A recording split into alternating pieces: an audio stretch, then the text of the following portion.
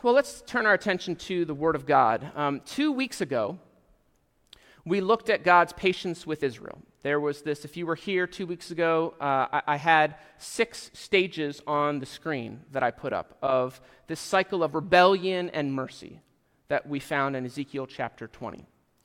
Now, and during, like I said, during that message, I provided the six-step cycle. Basically what it was, God showed himself, revealed himself to the people, was first. Second, he called them to something.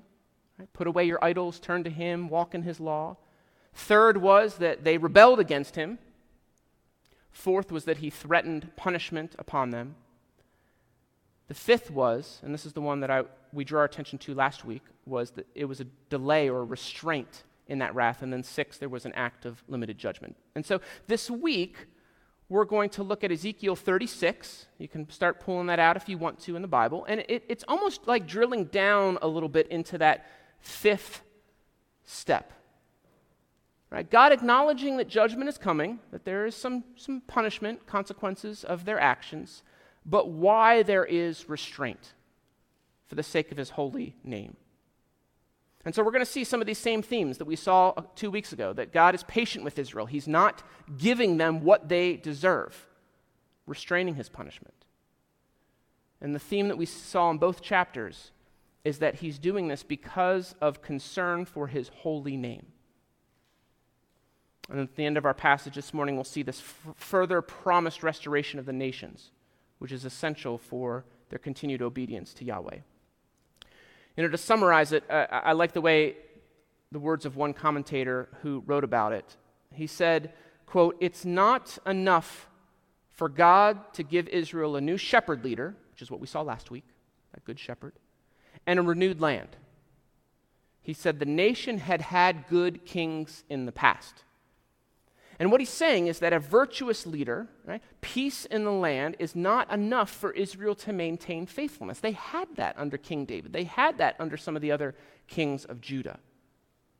But throughout their history, they had good kings, but they continued to rebel against God. So what the commentator's pointing to in our passage describes is that if you want to have true obedience to the things of God, is going to require a total transformation of the people. So those are the themes we'll be focusing on this morning. So let me start. We're going to follow along, begin with Ezekiel 36, verses 16 to 21. Now, this section describes why judgment was necessary and why mercy will follow. So it begins this way. "The word of the Lord came to me. Son of man, when the house of Israel lived in their own land, they defiled it by their ways and their deeds. Their ways before me were like the uncleanness of a woman in her menstrual impurity. So I poured out my wrath upon them for the blood that they had shed in the land, for the idols with which they had defiled it. I scattered them among the nations, and they were dispersed through the countries. In accordance with their ways and their deeds, I judged them. But when they came to the nations, wherever they came, they profaned my holy name, and that people said of them, 'These are the people of the Lord,' and yet they had to go out of his land. But I had concern for my holy name, which the house of Israel had profaned among the nations to which they came." So verse 17 tells us that because of Israel's actions, the land was defiled, or it was polluted before them. And this fits with our understanding of the ramifications of sin, right? Scholars believe that original sin, Adam and Eve, Genesis chapter 3, in the garden, messed up 4 particular relationships between humanity and God, between human and human, between human and him or herself, and then between humanity and creation. Sometimes we only focus on 1 or 2 of those, but most scholars believe that there's evidence in Scripture that all 4 of those relationships got marred. So Israel's unfaithfulness is not just ethereal or a mystical issue. Put another way, sin does not just affect the spiritual plane, but it affects our physical, tangible experiences as well. Now, the comparison that God makes for those of us reading in the 21st century, it might feel a little backwards. he compares this defilement or pollution to the ceremonial uncleanness of menstruation. What does a woman's period have to do with the idolatry that's being described in the prophet? Well, what God's borrowing from in this is this link of uncleanness and menstruation that was tied to a portion of law that's found in Leviticus 15. Right, the chapter heading for this section, if you had, I don't know what the other translations, but if you're reading the ESV, the chapter heading for Leviticus 15 is Laws About Bodily Discharges. Sounds like some real pleasant reading there. Now, just because the law states that something is unclean, and you can read that on your own, it's not just menstruation that's talked about, there are a few others as well. But just because something's described as unclean doesn't necessarily mean that it's wicked or evil. I think that's an important element for us to understand. Right, the great Jewish scholar Jacob Milgrom, he has written extensively on the book of Leviticus, and this is how he frames it. He would say that when there was a loss of blood or other essential bodily fluid, it was considered part of the realm of death. And so the repercussions that follow are similar to what you would experience like if you had been in contact with a corpse. If you touched a dead body, there's nothing evil about doing so, but you were considered unclean because you had been involved in the realm of death, and so there was a period of waiting, of ritual washing, so that you could reestablish that cleanness. Being in contact, this is what Jacob Milgrom says, being in contact with the realm of death made you unfit to be in contact with the realm of life, i.e. God. And so the result of this uncleanness was that people were not able to participate in the worship of the temple for a period of time. As I said, there was some, washing and other things that would restore that cleanness. Now, this is the context that Ezekiel's culture is operating within. Speaking out of this, God is making a comparison. He's saying that Israel, in essence, has turned the land into a place of death through their bloodshed and idolatry. As a result of this, they are unclean. They're unfit to be in contact with God. And so as a result, and again, this is a little bit different, but as a result, he is pouring his wrath on them and kicks them out of the land. And just for the record, that stuff in Leviticus 15, that's part of the ceremonial law fulfilled in Jesus. We don't have to obey it anymore. Just to make sure I mention that. All right, let me take a quick step back. I want to try to, because I know this might be a little bit difficult for us to grasp. I want to help us understand this through another framework, through another portion of the law. So another element of the ceremonial law, again, this isn't the moral law. The moral law is stuff like the Ten Commandments. Don't kill people, don't steal, right? Don't covet, be jealous. This is more closer to things like don't eat bacon or shrimp, because the Jewish people weren't allowed to. They still aren't allowed to in their minds. Let's look at this relationship that Israel had with food. All right, so sorry for my poor graphic skills. Not very artistic. You got 3 concentric circles here, all right? All of them fall under the broad category of animals that can be eaten, that are able to be eaten, not whether you should or shouldn't. I don't really want to eat scorpions. But you've got these 3 concentric circles. That outer ring are the examples that I provide are animals that would have been considered unclean. Things like pigs, shellfish, camels, scorpions, things that crawl along the ground. I don't think they could eat snakes either. Right? The Israelites were forbidden to eat these animals. Now that next ring in, think things like sheep, pigeons, oxen. These were animals that were considered clean, that could be eaten. But then at the center of that circle, you had even more tighter restriction, higher tier of animals. These were animals that could be used for sacred purposes. They had to be free from blemish. You were to take the best of your flock as an offering to God, to give back to God. Right? You wouldn't use the blind lamb or the lamb that had a limp. Those things were not considered worthy as an offering to God. It might be a clean animal, but it was not flawless enough to offer to God. I don't know if that makes sense, kind of these concentric circles that all animals, but then there was these tiers where you could get closer, if you will, to the presence or purposes of God. Now let's take that framework and reuse it in terms of like geographic / people. This is the Old Testament, right? People, the world. That outer ring is going to be the Gentiles, what the Bible calls the nations, right? They're human beings, but they are lacking that special relationship with God as being his people.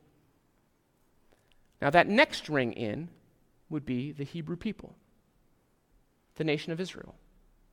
But even out of the nation of Israel, there was a higher tier in terms of proximity to God. They were the priests. Or you could say Jerusalem is kind of the pinnacle of the nation of Israel. And more specifically, because the temple was there, where God's presence physically dwelled. And so the closer to the center, the more connected to God, right? That divine presence of life. And so what God is saying here in the passage in Ezekiel that was read is that the Hebrew people have been acting like Gentiles. They have made themselves unclean through their actions. They have behaved in a way that has compromised their ability to inhabit those inner circles. And so as a result, God is scattering them. He is taking them from that center and driving them out to the nations. God's scattering them out of the promised land. All right, so that's kind of the why judgment.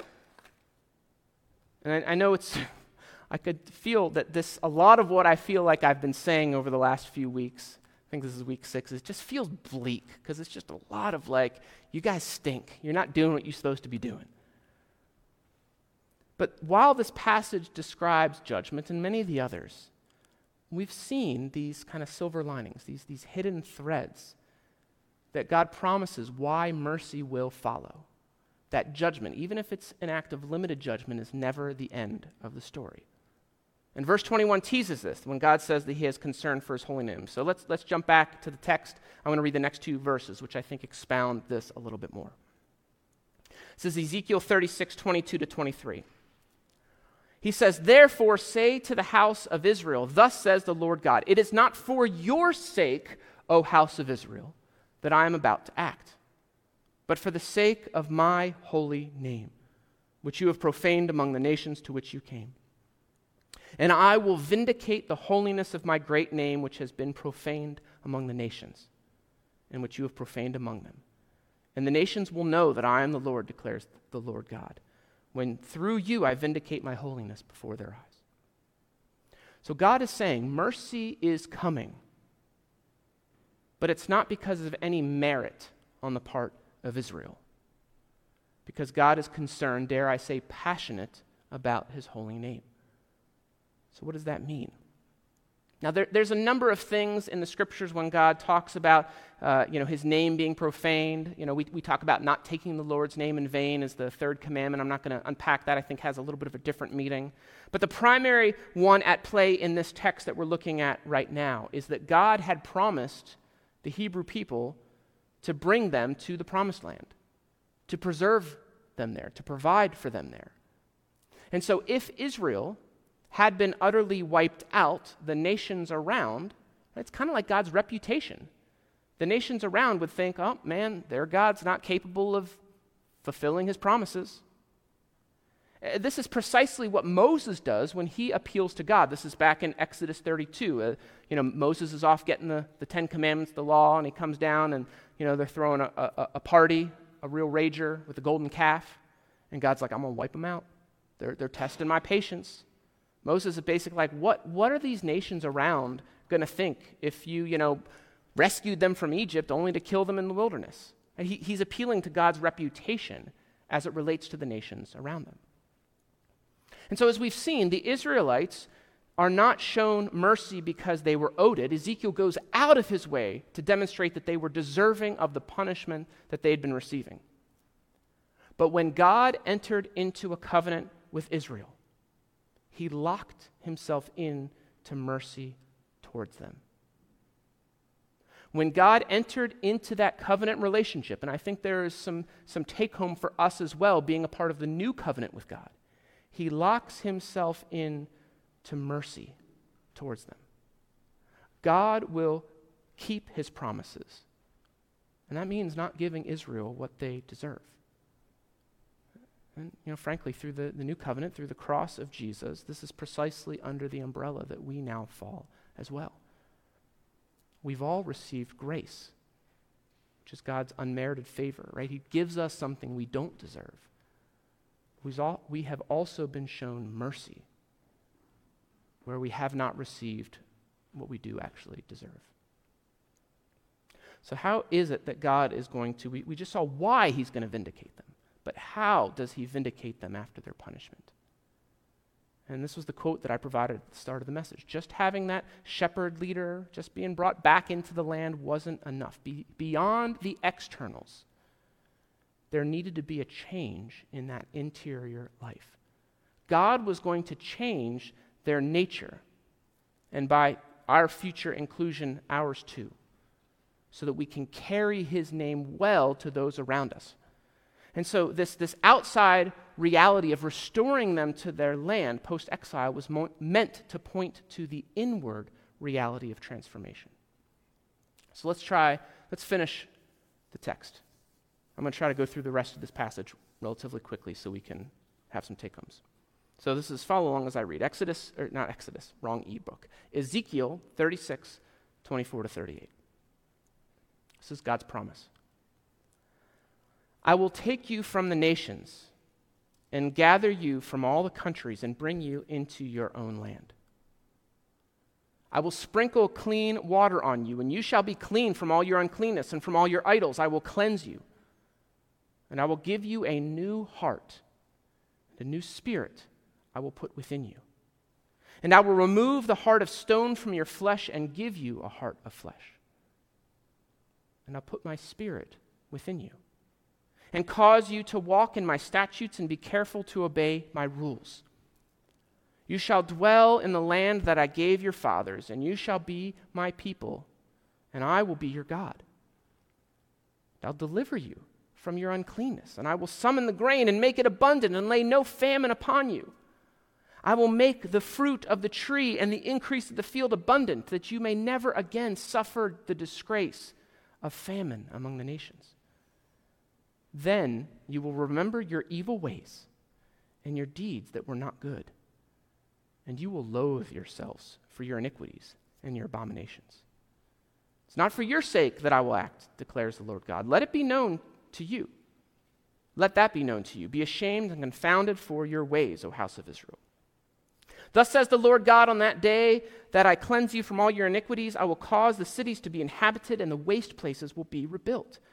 And the land that was desolate shall be tilled, instead of being the desolation that it was in the sight of all who passed by. And they will say, this land that was desolate has become like the Garden of Eden. And the waste and desolate and ruined cities are now fortified and inhabited. Then the nations that are left all around you shall know that I am the Lord. I have rebuilt the ruined places and replanted that which was desolate. I am the Lord. I have spoken, and I will do it. Thus says the Lord God, this also I will let the house of Israel ask me to do for them, to increase their people like a flock. Like the flock for sacrifices, like the flock at Jerusalem during her appointed feast, so shall the waste cities be filled with flocks of people. Then they will know that I am the Lord. So what we see in this passage is God bringing them back to the land and then some. They will be redeemed both outwardly as well as inwardly. Let's go rapid fire through some of these. Verse 24, they'd be gathered back into their own land. Verse 25, they would be sprinkled with water, being cleansed from all their past impurities. I referenced that Leviticus 15, laws about bodily discharges. And this is the language that's in there, this ritual washing for ceremonial uncleanness. Verse 26, God would change their heart, right? Those cold, unyielding hearts of stone would be replaced with warm, responsive flesh. Verse 27, God's Spirit would dwell with them and lead them down the path of obedience. Verse 8, they will be God's people, i.e., he will not be ashamed of them. Verse 30, the land will be marked with fruitfulness and flourishing. I mean, these are some great promises. Now you come to the next verse, verse 31. And I'll put a little pin in that one, because it seems out of place with all the feel-good promises around it, that they will loathe themselves for their past behavior. So when we get to the take-ups, I'm going to circle back on that one. So keep it in mind. Let's keep going, though. Verse 35, right, there's this throwback to the Garden of Eden. The land will again be like paradise, that ultimate symbol of fruitfulness, of provision. But it's actually going to be better than the original garden. This is not just a garden, but it's been filled with restored cities. There will be an abundance of people. Notice this language in verse 38. It says, flocks of people. That word people that is used is the Hebrew word Adam, where we get the name Adam from. Right? Whereas the Garden of Eden had one Adam, this restored land will be filled with to the brim with other Adams, other image bearers. Finally, in verse 37, we see that God will again be responsive to the people's petitions and seeking. And this is healing in the relationship that we saw broken 2 weeks ago in Ezekiel chapter 20.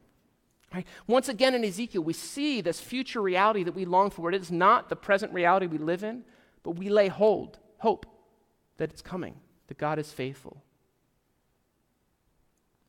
So I want to kind of take, what does this mean for us? How do we understand this? What's the take home for us? And I have two things, I think they're related, that I want to touch on briefly. How are we changed? What does that transformation look like? And then I want to double back on this guilt-shame paradigm that I mentioned a moment ago.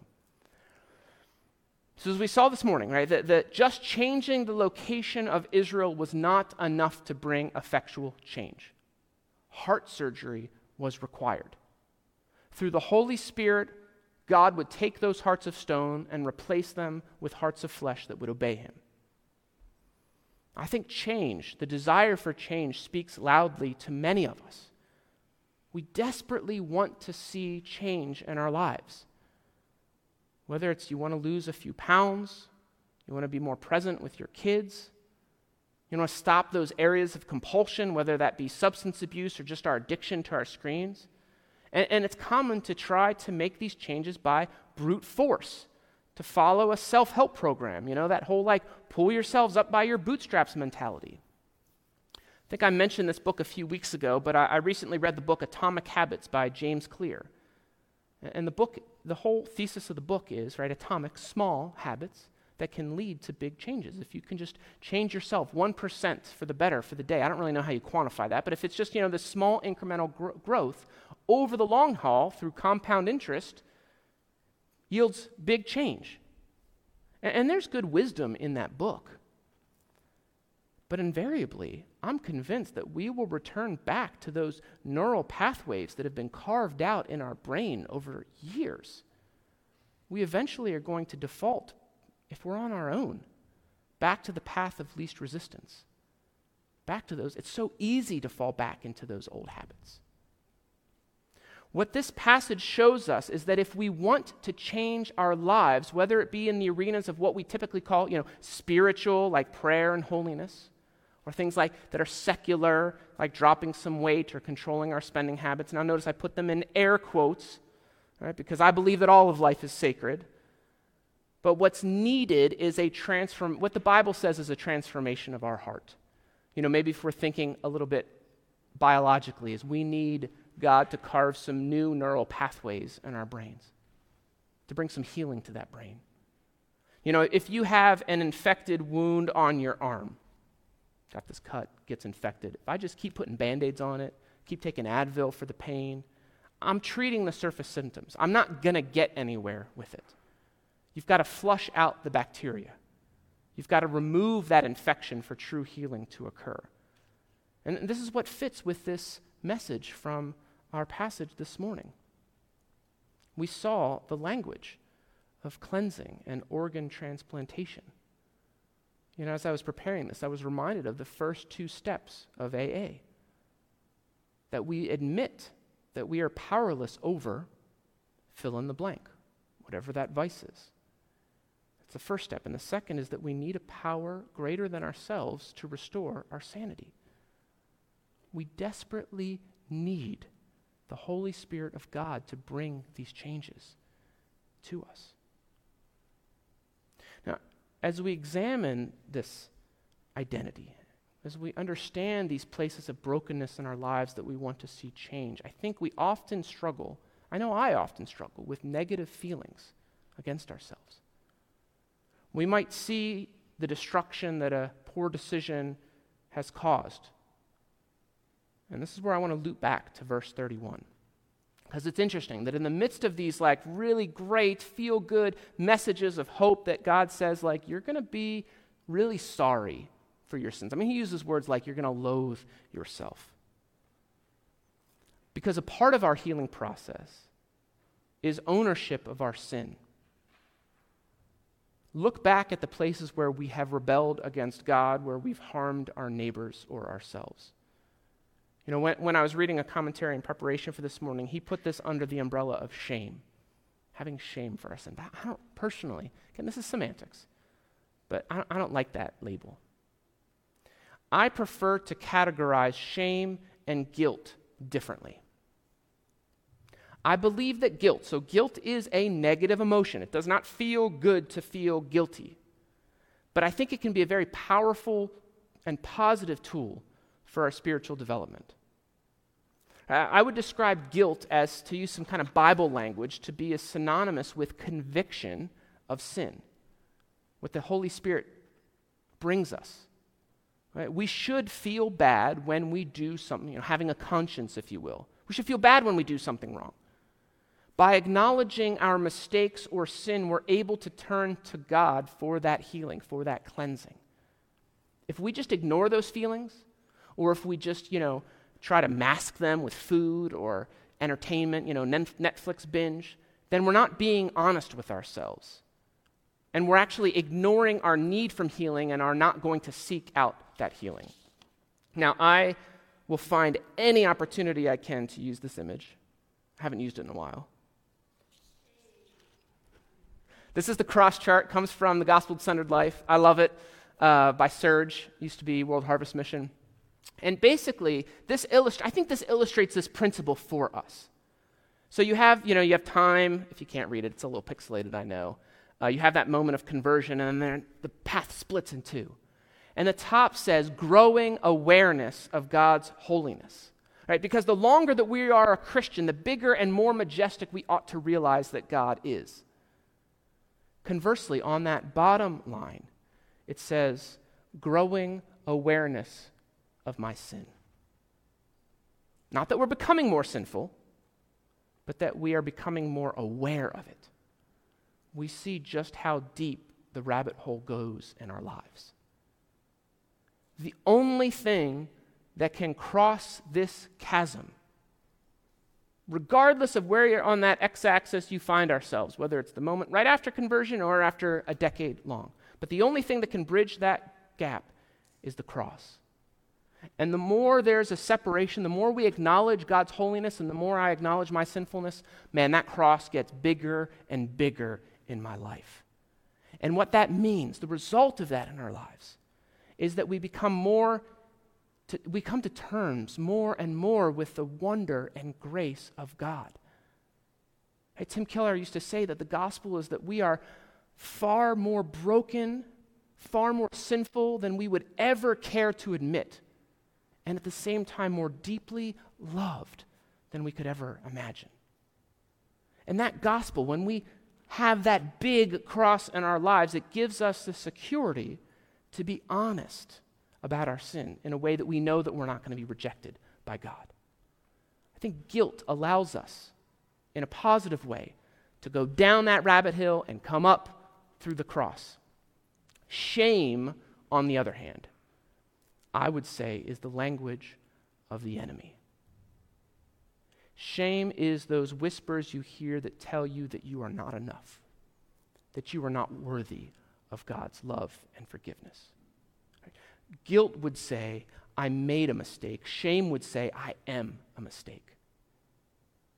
And I think this gets back to what we sang about, that importance for us to remember who we are. Now, you all know my kids. My daughter's sitting over there. She's like, what's he going to say? She might make a mistake, and I might get upset. Unfortunately, I get upset disproportionately to what I should sometimes. I've talked about that openly. Right? But nowhere does she make a mistake that I say, you're not my child anymore. She's always my child, regardless of what she does. And I think that is the important thing for us to remember, that we are a child of God, and that we're going to make mistakes. We're going to go off the beaten path where we shouldn't. God's going to call us home. There's nothing we can do that he forsakes us. His word promises that. Not all negative feelings are to be avoided. As I said a moment ago, guilt can be a positive. I can't read that from here. She's drawing some picture of me. Guilt can be a powerful motivator to seek the mercy, seek the healing of God, which can yield that heart transformation that we've been examining. But those negative feelings are messages that beat you up, tell you that you are less than. Those need to be rejected. They are not from God. Now, this verse 31 reminds us that, or tells us that in some manner our deeds are going to be paraded before our eyes on the other side of paradise. Passages like this show us that there may be guilt, at least initially, in that future kingdom of God, but never is the goal that it's debilitating to the point that we feel so unworthy of God's love.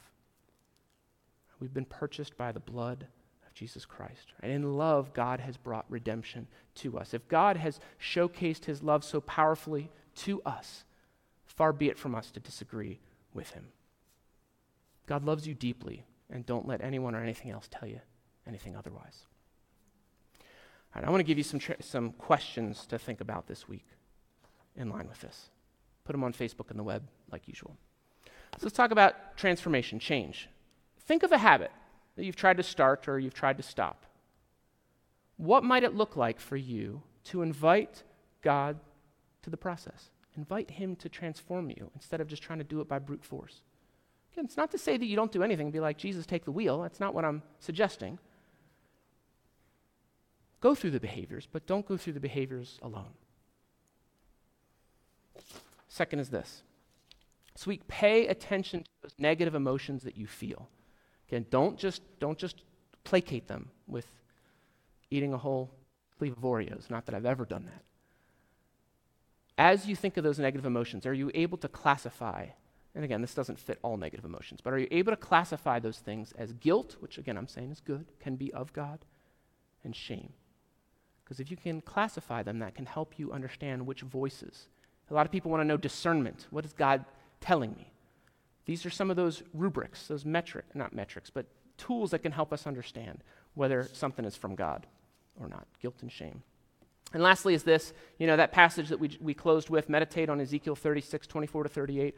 There's a lot of promises in there. Which of those do you find most compelling and why? Let's close in prayer, and then we've got a closing song to sing.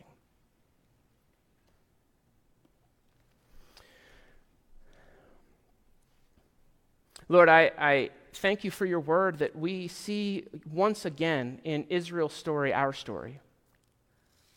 That we continue to be far from perfect and we continue to go through these cycles of disobedience. But you have redeemed us. And you are in that process of healing us. That as your word says in Philippians, that the work that you began, you're going to finish on the day of Christ. And so, Lord, we anxiously await, we look forward to that time when there is healing, when there's restoration, when those cold, dead hearts that are still somewhat present in our lives would be totally and finally chipped away and replaced with your hearts of flesh that obey you. Give us eyes to see the ways that you are working, both in the positive and the negative emotions in our lives. In Christ's name, amen.